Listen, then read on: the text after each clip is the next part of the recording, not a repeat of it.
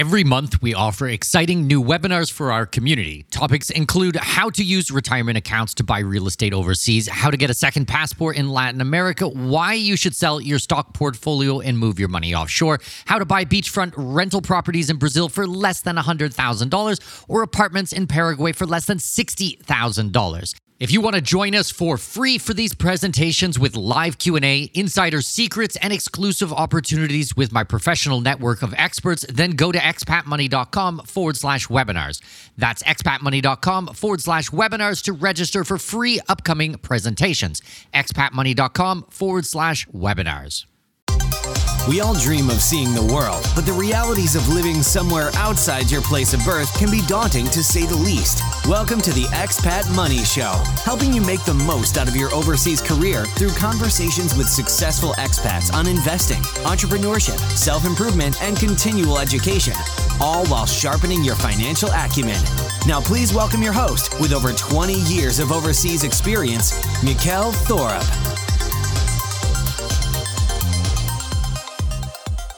Hey everyone, Mikkel here. So before we get into today's episode, I just want to mention to you that you need to check out all the work we're doing on social media.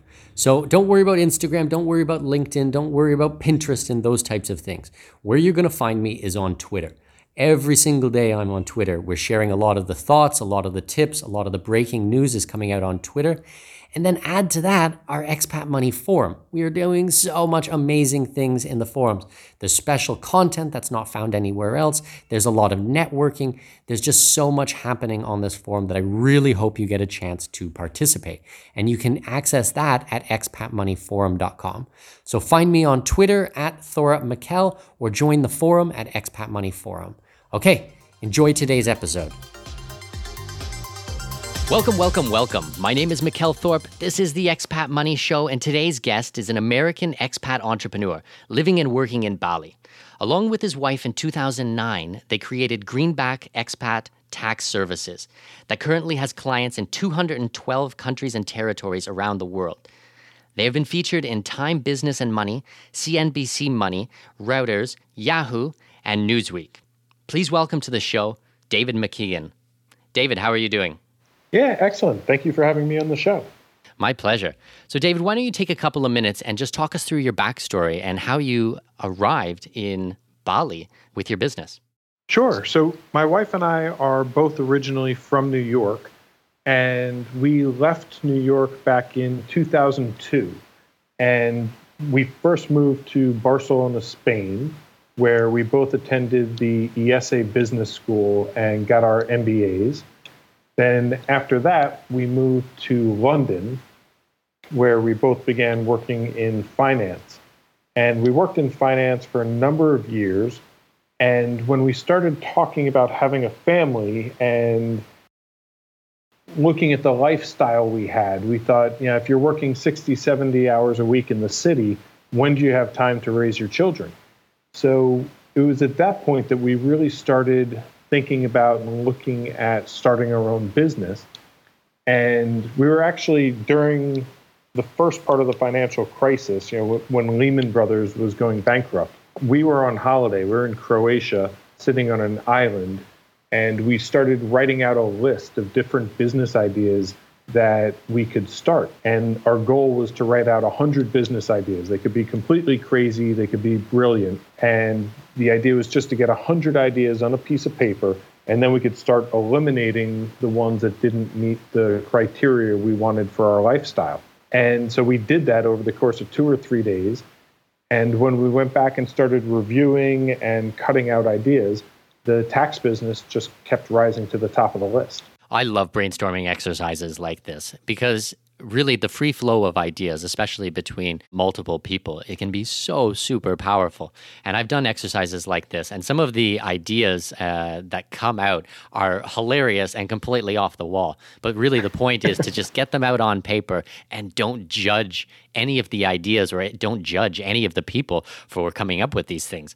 And as you said, once you start to whittle these things down, actually in the end you can be left with something that is just brilliant. Yeah, it's really a fun process. We've recommended it to some other friends who are entrepreneurial and trying to get something started. And one couple said that they kept arguing about which ideas were good and bad. So instead, they just started a list and they put it on their refrigerator. And anybody could walk by and write a business idea down on there. And this was the way they did it. So there was no criticism, no any of that. And then they got to their 100 ideas, and they're now starting to whittle it down to match the lifestyle they want to have. And I think that self-reflection as well, when trying to create something from scratch, can be really beneficial to people. Yeah, absolutely. So tell me a little bit about what you're focused on right now, Dave. Sure. So we have our main business is greenbacktaxservices.com. And this is a company that does U.S. taxes for Americans that live outside the United States. And we founded this business because when we were living in London, we were having a lot of issues getting our taxes done and getting them done accurately at an affordable price. And so when we started thinking about businesses, both coming from finance and marketing backgrounds, we thought, this is something we could tackle. This is something we could go after. And as you mentioned, now we've grown to have clients all over the world. I think we're over 5,000 clients now. And, people all around the world, we help them each year get their taxes done. So did you need to go back to school to get your CPA, or how did that work? It's sort of interesting. So neither of us are CPAs. And when we started the business, neither of us had any accounting qualifications. We both have our MBAs. We both have years of experience in financial services, but we hadn't done any tax returns. And the model of the business is not for us to do the tax returns.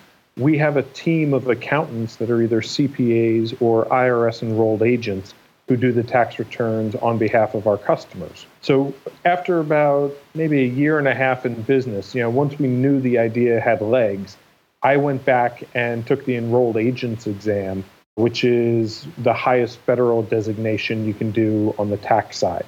So I'm not a CPA, but I am an IRS enrolled agent. Well, that's really interesting. So you were able to create a business where you were able to leverage other people's skills, their talents, their expertise, and hone that and focus in on a specific niche. I really love that.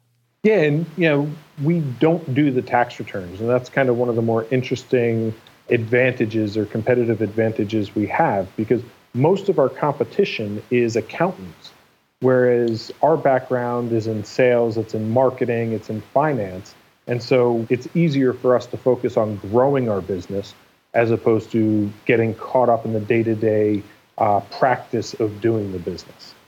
Because a lot of times people think that they need to be better. They need to be a better accountant. They need to be a better lawyer. They need to be better at doing their job. But actually, the secret to entrepreneurship is not being better at that or even being the best at that. The secret is being the best at marketing yourself, being able to advertise yourself through that branding and communicating your message to your prospects. And really understanding what the client needs. And so for us, being expats who had had problems getting our taxes done correctly, really gave us, I think, a very valuable insight into the industry that your average CPA would not have. So highlighting those pain points because you've actually lived through it yourself, so you know how to communicate the message to your prospects. Exactly. And we know where the pain points are in the process, so we can try and get in there and fix those pain points for people. So opposed to, say, a CPA who's based out of the United States who decides that they want to specialize in expat taxes but has never lived overseas, you're someone who's lived overseas and did not specialize in taxes and then found someone to do that specific job. Exactly. That's fantastic. Actually, that's a great business lesson for anybody. Really understanding the marketing, really understanding into your customers' minds. And then their specialized skills can actually be outsourced to a lot of people. The marketing of a business and this understanding is the one thing that you never really want to outsource. Yeah, exactly. And for us, it's the more interesting side. I find the tax side interesting, but growing a, what we jokingly call a micro multinational, a small business that's global has really been interesting over the last 9 or so years. So I would love to hear from you kind of what your experience is doing something like that, because you have accountants all over the world who work under your umbrella. Yeah, a lot of people want to live overseas. And it used to be that it was a specialty assignment. It was considered a hardship. If your company wanted to send you overseas, you had to be put on a special package to do it and all these different things. Whereas now more and more people are adventuresome. They're saying, hey, you know what? I don't have to do my MBA in New York City. I can do my MBA in Spain and I get to live in Barcelona for 2 years. Or I can study abroad and go to a school in whatever country I want to go to. Or I can just save up a couple bucks, travel the world, and see if there's some place that's appealing to me. And so our team has a combination of people. Obviously there's more U.S. CPAs that live in the U.S., but we also have accountants around the world who have, for whatever reason, chosen to live outside the U.S., and we can accommodate them. And we're one of a handful of companies that do that pretty easily for people. Well, I think that's really interesting because a lot of people don't understand that there are massive tax advantages. And it's not just for Americans, but for Canadians, for English, for lots of nations to actually live outside of their country of birth. Like, for example, I live in the Middle East. We have no income tax here. That translates to, 50, hundreds of thousands of dollars for me that I'm saving. So actually, there's huge advantages to being abroad, and taxes is just one of them. But standard of living, lifestyle, there's a lot of really amazing things that I always encourage people to travel and to get overseas and see these places and then make an informed decision for themselves. Yeah, our family mission statement is to live an adventurous life. And, that's kind of our driving motivation behind living abroad and traveling around and living in the different countries we've lived in over the years. So what drew you to Bali originally? Well, originally we went to Spain, then we moved to London. After about 6 years in London, we decided we needed to go someplace to warm up. I don't know how familiar your listeners are with London, but there's only one U.S. state on the same latitude as London, and that's Alaska. So, it's not the warmest, sunniest place in the world. It happened that at the time we were looking to make a move, a friend of ours from business school had just come back from Bali, and he had been there on and off for about 3 years. And he and his wife had, I think, 2 of their children were born here, and they just thought it was the most wonderful place in the world. So we were out talking to him, and he recommended it. And I think about a week later, we were on an airplane flying out. I love it. So you take action very fast. That's brilliant. A week later on a plane out to check it out. Yeah, it wasn't a rushed decision, but what's the worst thing that happens, right? You go to Bali, if you don't like it, you spend 2 weeks in paradise and then you go somewhere else. Well, absolutely. It's not the end of the world. I've lived in some places that I thought were going to be paradise, and I did not enjoy my time there. Well, I wouldn't say at all, but it was not exactly what I expected. And then what's the worst case scenario?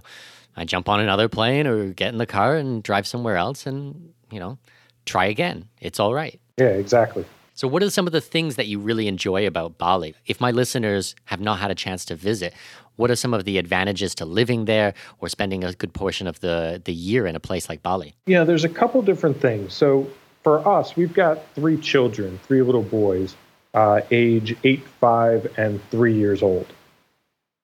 Now, where we are in Bali has a good international school.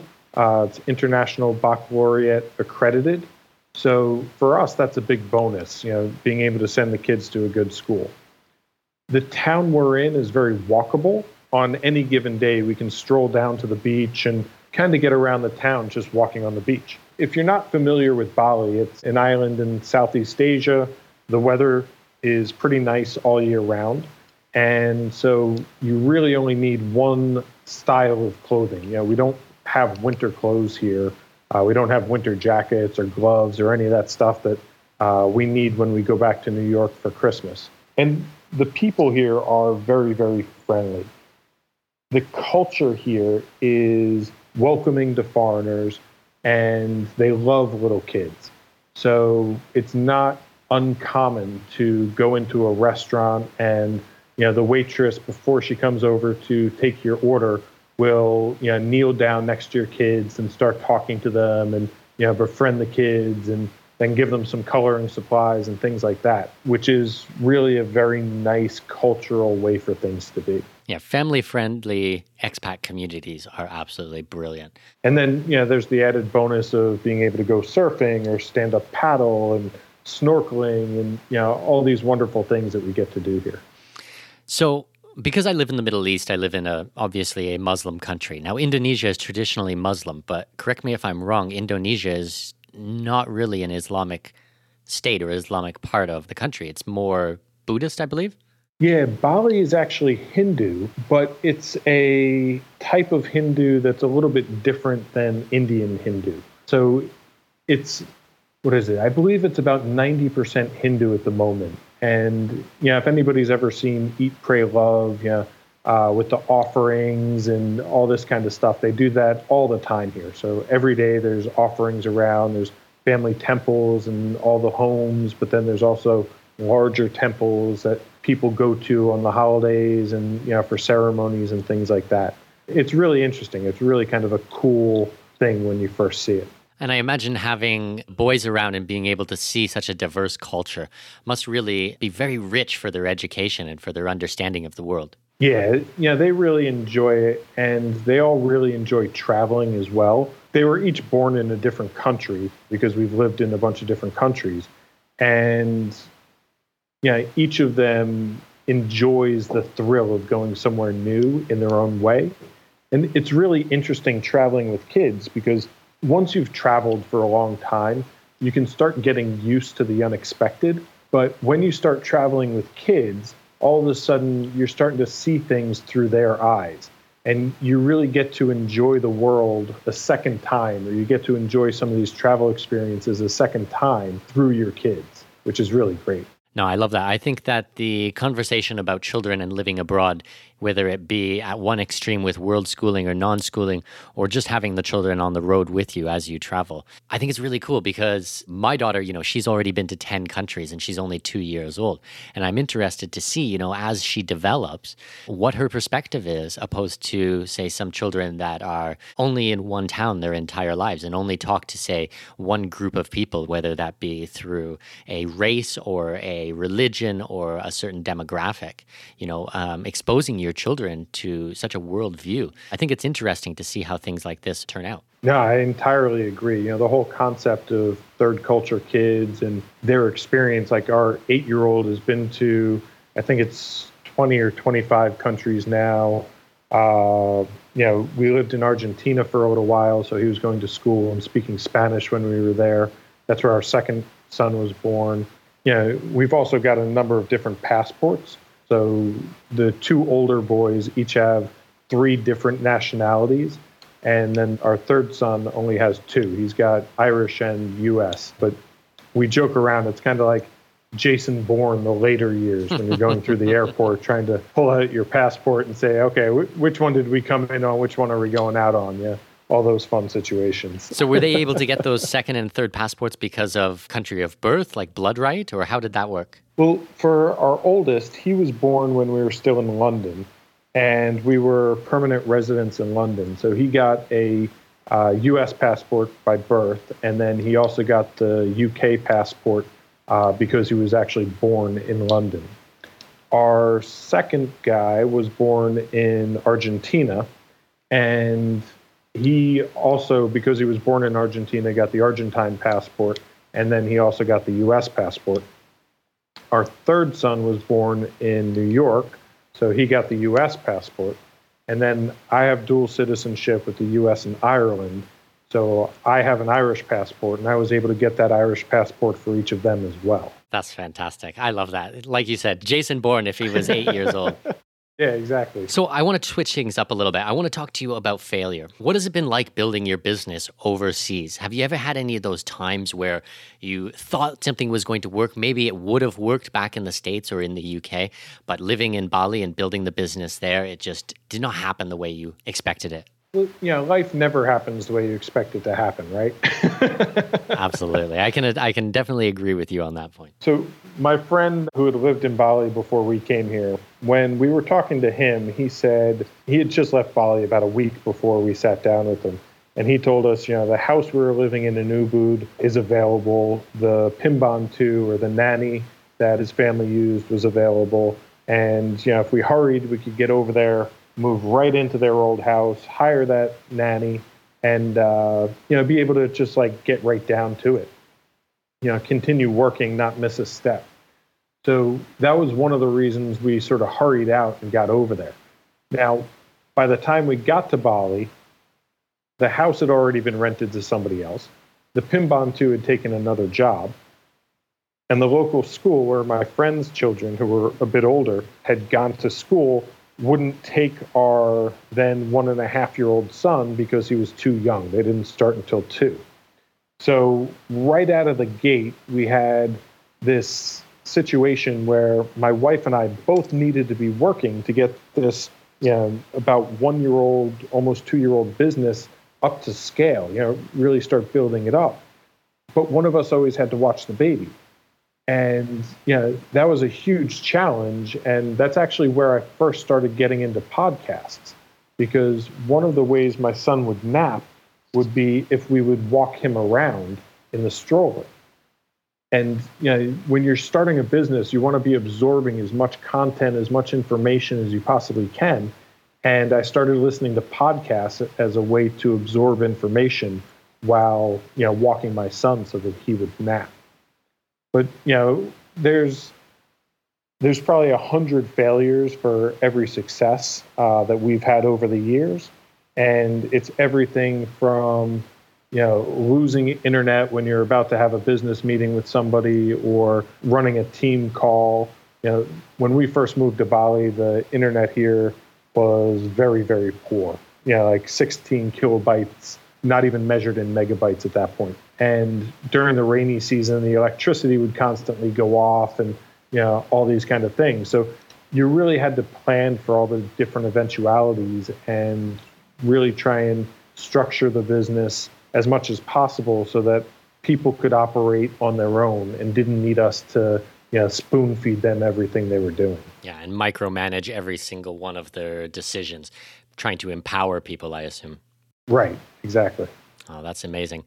So we've talked a lot about Bali. Do you have any other opinions about what's hot these days for expat communities? There's a lot of really cool places out there. So, we've lived in Barcelona. That's a big hub for expats. And I think there's a pretty good entrepreneurship scene there at the moment. We're going to Barcelona in about a week's time, and we're going to swing down and check out Valencia.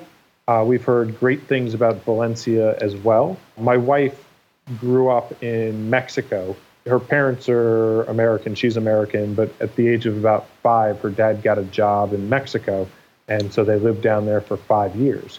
And so she's fluent in Spanish, and we really want the kids to learn Spanish at a very young age so that it sticks a little better. For me, I'm dyslexic, and growing up, things like languages and even English were challenging enough that if I can give my kids an edge in some of that stuff, I'd like to. Well, I can definitely understand what that is like, because I have a form of dyslexia myself, and I dropped out of high school at a very young age, started failing at 12, and by 15 I was out the door. Had enough trouble with English, was not even able to read and write until I was much older. So I definitely understand wanting to be able to give your kids that type of advantage with multiple languages and being able to self-teach themselves these things. Yeah, and just showing them what's out there as well. For me, school was always a bit of a challenge. I had teachers tell my parents I'd never learn how to read and all this kind of stuff. And I think in a lot of ways that's very helpful in hindsight, because when you learn how to fail at a young age and you learn that sometimes it's a big deal, sometimes it's not that big a deal, but you sort of grow resilience. You learn to become resilient, and you really learn to push through that. That helps tremendously when you're starting a business or you're trying to do anything entrepreneurial. Absolutely. Being able to overcome adversity really builds character. And if you have things like that in your life at a young age, and going back to our conversation about both of our children's traveling around the world, those are challenging experiences, and things like that really does develop character. Yeah. And they see how you deal with difficulties, or they see how you deal with obstacles. about a week or so ago, we were on a holiday. We went to Komodo Island in Indonesia. And the first boat that we hired to take us around, because Komodo is it's an island, but it's a national park. So you can't stay there. You have to take a boat out. And, we were on this boat for 12 hours. It turns out that the engine, part of the engine was broken. So it was basically stuck in first gear the entire day. And, we spent 12 hours on this boat, didn't get to do any snorkeling, I think we only got off the boat for about half an hour. And, what we just kept telling the kids is, hey, you go on adventures and sometimes it works out the way you want it to and sometimes it doesn't. But if you're only taking the safe option, you're never going to go on an adventure like this. You're never going to see the stuff that we're going to see taking these kind of adventures. And what was the reaction to something like that? The 8-year-old kind of gets it. The 5-year-old was just happy to be on a boat, and the 3-year-old was probably just happy we had some snacks. That's awesome. But as they age, those types of things, I think they really plant seeds. And I think that you'll be able to see a lot of this stuff when they hit maybe a little bit older ages, maybe in their teenage years. Yeah, absolutely. And, we've got a lot of friends who are entrepreneurs, and, we have a lot of those conversations openly with our kids. So, we'll all be out at lunch, the kids will be sitting there, and we'll be talking about different kinds of businesses or different business models and different business problems and things like that. And the kids will then ask you about that stuff a day or two later. And, one of the things that we absolutely love, our 8-year-old, when he wants money to buy something, he talks about what kind of business he could start in order to get the money. He doesn't ask for the money. He doesn't say, I need to get a job. He says, I need to start a business in order to go out and be able to buy another pack of Pokemon cards or another fidget spinner, whatever it is he's looking for at that particular point. Yeah, that's incredible because the normal, and I don't want to generalize too much, but I think the normal mentality, the normal zeitgeist right now is just this entitlement, I want something, therefore give it to me, I'm owed it, and the fact that your children think differently and they think okay, what can I do to create something so that I get this reward is amazing. Yeah, it's one of the things we really enjoy about being overseas, living abroad. There's no keeping up with the Joneses. There's no real consumer or consumerism part of life here. It's a much simpler, almost, the way you would imagine the 1950s or something like that lifestyle where, our kids go outside and they climb trees and they play in the garden and, they do all this kind of stuff. They all swim, they all snorkel. There are different levels for things like surfing or bodyboarding and things like that. But it's, in my opinion at least, it's the way you want a bunch of little boys to be raised. Outdoors, very active, very into working with their hands and creating things out of duct tape and satay sticks and whatever they can get their hands on. I love it. Okay, we're just going to take a quick break. So if you guys haven't joined Expat Money Forum yet, then I don't know what I need to do to get you guys to go on this. The conversations in this forum are just unbelievable. The networking is fantastic. There's so much things being shared with the group that honestly, it's more than just me. It's more than just this podcast. It has grown to a life of its own. We have over 2,000 people in our private group discussing things like immigration, asset protection, travel, food, culture, history, everything about being an expat and going overseas. There's tons of work being done on Plan B residencies, on different passports. We're even talking about SIM cards, international SIM cards, and the best places to get your internet if you're a digital nomad and you're traveling around the world. There are so many things that are being shared by people who are actually in different countries, who are digital nomads, who are expats, who have gone offshore, and there's just so much there. So I'm really excited about it. I hope you can see that I'm really thrilled about this group because it's just more than I ever expected. And a massive shout out to you if you are part of the group and you are contributing and helping other people who are looking to get where you are. You are an awesome person. I really, really appreciate it. So if you guys want to get involved, if you want to join the conversation, then go to expatmoneyforum.com or on Facebook directly. You can search for Expat Money Forum. You'll find us there. We should come up on the very first page. And yeah, join the group, join the conversation. Lots happening there. Okay, let's jump back into today's interview. So Dave, talk to me a little bit about what your goals are. Talk to me a bit about your goals for your business. Are you going to be staying in Bali? Is this where you want to spend the rest of your life? What are your travel goals? Things like this. I'm really interested. Well, our sort of travel vision is, we jokingly call it a hub and spoke model. So, you know how like airlines work in North America, they have a main hub that everybody flies into, and then you have connecting flights out. So being based in Bali is sort of our hub in Asia, and then we can take a lot of trips from here. So, we go to Sri Lanka, we go to Vietnam, we go to Thailand, we go to Australia, we go to Singapore, all these different places to explore while we're here. For a little while, for about a year and a half, we lived in Argentina. My wife and I got married in Brazil. We'd love to get back to Rio and live there at some point. That's very high on our list. We're looking at moving to Costa Rica for a period of time. We're not sure how long yet, but there's this little town on the Pacific coast that we've been looking at, and there's an international school there. There's high-speed internet. There's a beautiful beach with no garbage and nice waves and all this kind of stuff. So we're thinking maybe we'll do 6 months abroad or a year abroad and just go try that out, see what living there is like. And then will you keep your house in Bali and rent it out on something like Airbnb, or will you get rid of it? And then if you decide Bali is where you want to come back to, you've got everything set up. We'd probably keep the house and try and rent it out, sublet it out to somebody else, just because a lot of the houses they build here tend to be like 2 bedrooms. And, really we need 3 or 4 bedrooms, like 3 bedrooms and an office since we work from home. So we'd probably try and keep the house at least for the first 6 months or year until we were sure we wanted to be somewhere else. That's awesome. Definitely and I've never heard it referred to this before, but the hub and spoke model, that's exactly how I live my life. So I've lived in 7 different countries over the last 20 years, and I always use them as a base of operations and then go out from there. Because like when I lived in the South Pacific, I lived in Australia and New Zealand, and then I was able to go to Fiji and Vanuatu and Tonga and Hawaii and all these places. Now, if I was trying to do that from Canada, going all the way to Vanuatu, that's quite a journey. But if I live in Melbourne, it's a 6-hour flight, 7-hour flight, and I'm there. I can hit the ground running and go straight out traveling. And similarly, when I live in the Middle East now, I've had a chance to travel to Oman and Bahrain and Kuwait and all of these types of places.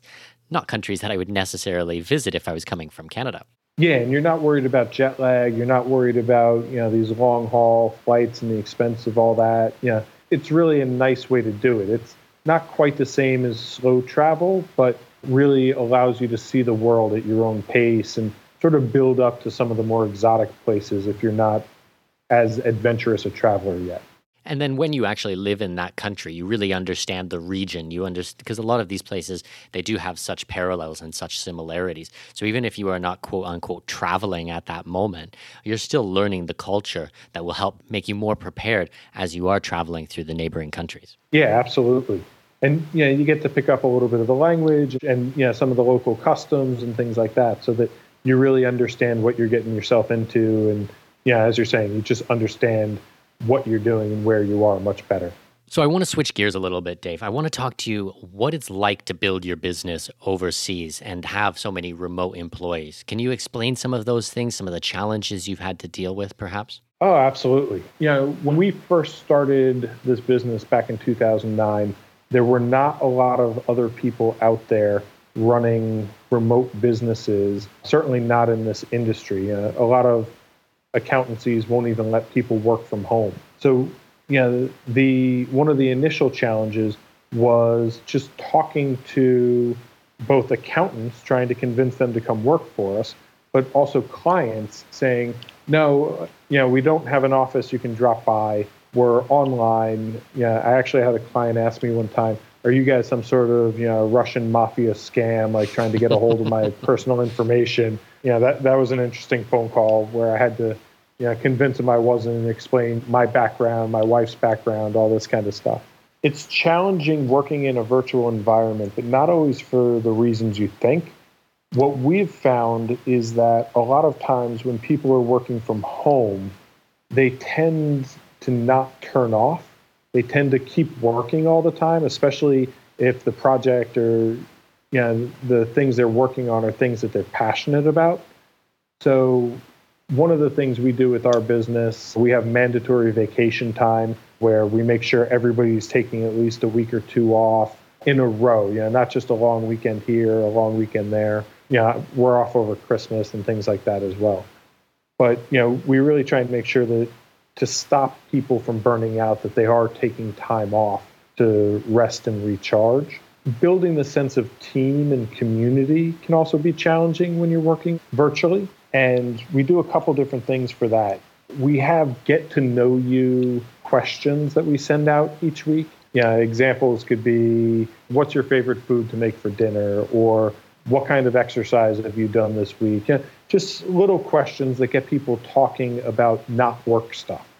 And getting to know each other a little bit more personally so that you can understand the people you're working with a bit better and have conversations with them that are not always about work and not only about work. So I'd love to dig deep on this. So what are some of the practical things that you do? Do you have a forum that you use? Do you use social media for these types of communications? Or how does something like that look? Well, my wife set all this up.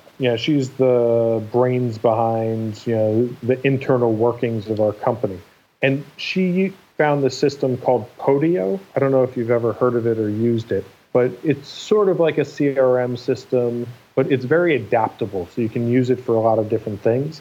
And so we have different forums or different sections of that. Some are to help us track projects, and you can assign tasks and to-dos and all these different things to people for work projects.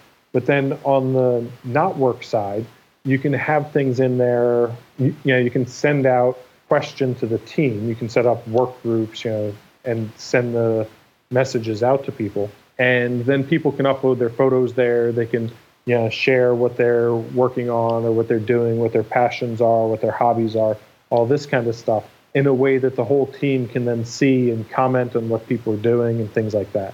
Well, that's really interesting because a lot of times entrepreneurship can be a bit of a lonely endeavor. So creating that community within your business, I think, is really important. And you learn some really interesting stuff about people. We found our sales manager for a little while was raising giant bunnies. Interesting.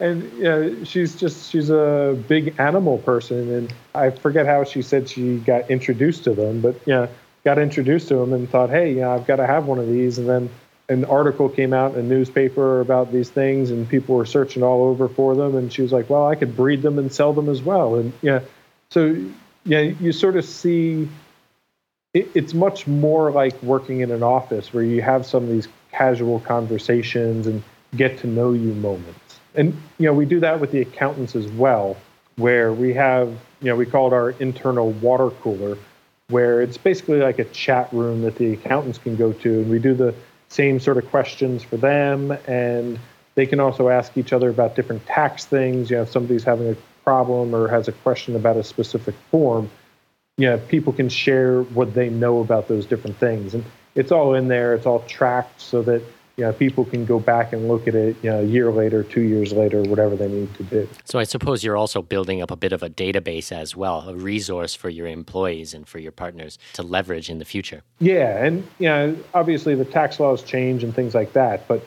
for a lot of it, it's useful year after year.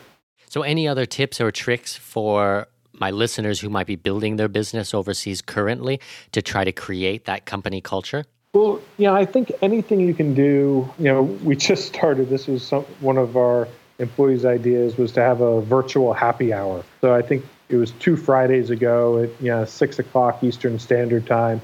Everybody cracked open a beer or a glass of wine. They were all on video conference and it just had a bit of a hangout.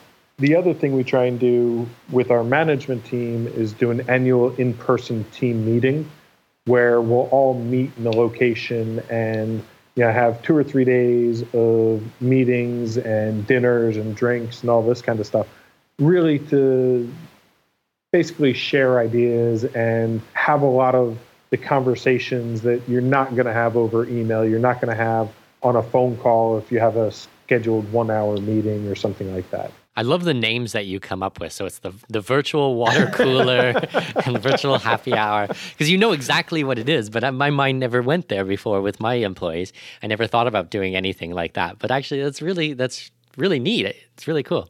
And you can sort of see more things moving that way going forward as more and more people start working virtually and more people start commuting virtually to their jobs. Yeah, I think that a lot of people don't understand this yet. Like the whole world, we're having a huge paradigm shift.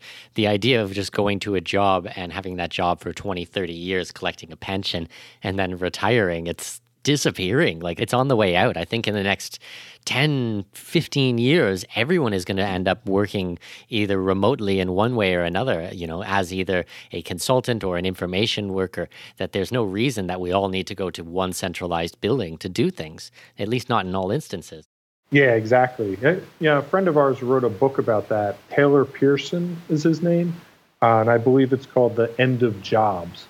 But it's basically that exact concept where eventually nobody's going to have what we now consider a job. No, it's very true. It's very true. And that's why I think that a lot of expats and a lot of entrepreneurs, we might actually be ahead of the curve. But I see this really as a trend that's coming in the coming days. Yeah. And I think for us, but also for our kids, it's important for them to see that and, really understand. Like, my father was an attorney. He had his own practice for a long time. But every day he wore a suit and he went into the office, and that was what he did. He went into New York City every day. And, my kids make fun of me because I'm constantly wearing a T-shirt and board shorts and a pair of flip-flops. And, I had to go to a meeting in Tokyo, or I got to go to a meeting in Tokyo towards the end of last year where I needed a suit. And, I had to go out and have a suit made in order to attend this meeting. And the kids saw me in the suit and they looked at me and they're like, "Oh my gosh." I was like, "Yeah, do I look smarter?" They're like, "Yeah, you look so much smarter." I love it. That's brilliant. Because that is one of the advantages, working from home, being able to live near the beach is you wear whatever you want to work. You're doing your job on the internet. And a lot of times, if you're doing emails or audio calls, they have no idea. You could be sitting around, like you said, in your board shorts or something because you were just in the ocean 20 minutes ago and, talking to some business in New York or in Tokyo, like you mentioned. Yeah, exactly. I love it. So you mentioned one book there. Books are one of my favorite topics. I'm such a voracious reader. Do you have any other recommendations for people who are building their businesses overseas? Maybe some good entrepreneurial books? Oh, geez. There's one out there. I forget. I'm terrible with authors' names, but The Millionaire Fastlane is one that you might not have heard of. But that's an entrepreneurial story, which is pretty interesting. Obviously, Tim Ferriss's 4-Hour Workweek is a very good one. And I think there's different stages of your business when you're starting to look for different kinds of books. So, I think something like the 4-Hour Workweek, when you're first getting started and you're looking for that inspiration to give you the energy or the courage to start your own business, is great. And then as you start growing your business and you start bringing a team and putting a team in place, you're going to start looking for people like Michael Gerber, or I think it's Sam Carpenter, to learn about how to build processes and how to implement structure in your business. Mm-hmm. And leveraging all those types of systems. Right, exactly. And then, as you grow from there, you're going to start looking for, books about how to hire people and how to hire better people. And the interview technique is called top grading. I forget what the book is called. I think it might be named Who, and it's about, how to hire the best people you can. But I think it really depends on the stage of the business, where the business is and what the people need at that particular stage. I tend to be a slower reader. My wife is a voracious reader. She probably reads 3 books a week. And at the stage we're at right now, a lot of what she's reading, because she's the CEO of Greenback, she's reading a lot more about leadership and how to motivate people and those kind of topics at this point. So, do you have any other methods for learning that you like to do? Are you part of any groups or either mastermind or networking or any type of things like that that you enjoy? Yeah, absolutely. My wife and I are both in a group called the Dynamite Circle, which is, I think it's probably 1,200 or 1,500 digital entrepreneurs at this point. And, these are people, a lot of them are location independent, meaning they can live anywhere in the world. They're all business owners. That's one of the screening criteria. You have to have a legitimate business, making money. And so, we've gone to a couple of the events that they host. In Bangkok, they have this big event every year called DCBKK. And, we've presented at that a couple times. And I'm in a mastermind group that they helped organize with, I think it's 6 people, 6 other business owners at this point, where we meet once a week for accountability sessions and to really just help each other brainstorm how we do different things. Obviously people are at different stages in their business. Some are smaller, some are larger. And a lot of the learning that one person has already gone through, you can share that with somebody else so they don't make the same mistakes that you've made. And so what's been your experience with types of things like this? Have you noticed a definite ROI? Have you found it's worth your time and energy and even money? I think they're absolutely fantastic. I would highly recommend to anybody starting a business, if you're a solopreneur or an entrepreneur with VC funding or anything in between, find a group of like-minded people that you can talk to on a weekly basis, monthly basis, as often as you can, to share tips, best practices, to vent when you're having a bad day, anything like that. Because, most people who have a job won't understand. They don't have that same level of accountability. When you have a job, you leave for the weekend and, your job stays in the office. You're not really bringing that home with you. When you have a business, you're responsible for it, 24/7. It's, we joke again about how having a business is a lot like having a child. It requires a lot of attention, not always at times you want to give it. They can be expensive they can be very demanding of your time and all these different things. So we joke around saying that we've got 5 babies because we've got 2 businesses and then the 3 kids. It all just takes a lot of our time and a lot of our energy to manage those and give all of them, the kids and the businesses, the attention they need. Well, it's an interesting parallel because just like children, I find entrepreneurship and growing your business is also very rewarding. It definitely takes a lot more energy and time and mental fortitude than having a 9-to-5 job. But like I said, the rewards with something like this are so incredible. Yeah. And, I think that's one of the areas where having a mastermind group or having accountability partners can come in very handy, because you really need to be very resilient as an entrepreneur. And at least from a lot of the entrepreneurs I've met over the years, most are not very happy about giving themselves a pat on the back, even if something great happens. So it's important to have a group of people around that understand what you're going through. They help you celebrate your successes, even if it's saying something like, hey, nice job on this or nice job on that. Getting that kind of feedback from people that are doing the same thing, they're out there hustling every day, can be really rewarding. And again, it can really help accelerate your learning. Yeah, I agree with you 100%. I was at my mastermind meeting a couple of weeks ago. One of the guys there, he had launched a new sale for one of his products. He ended up doing, I think, 29,000 euros in the 2-day mastermind. Now, you go out and try to explain that to an employee at a company, and I don't think that they're going to necessarily be happy for you. But we're all patting him on the back, and we're going, that's fantastic, While you were sleeping, while you were in the mastermind and sharing ideas and helping people, your business was running in the background, and you do a massive take-home. Like, well done. That's fantastic. Yeah, no, and it's, I think you have to be an entrepreneur to understand that and to appreciate that.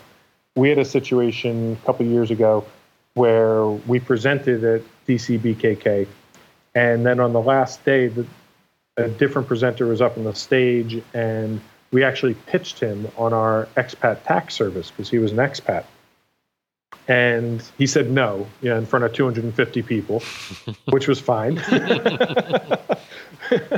Yeah, you don't ask, you don't get. But yeah, that was fine.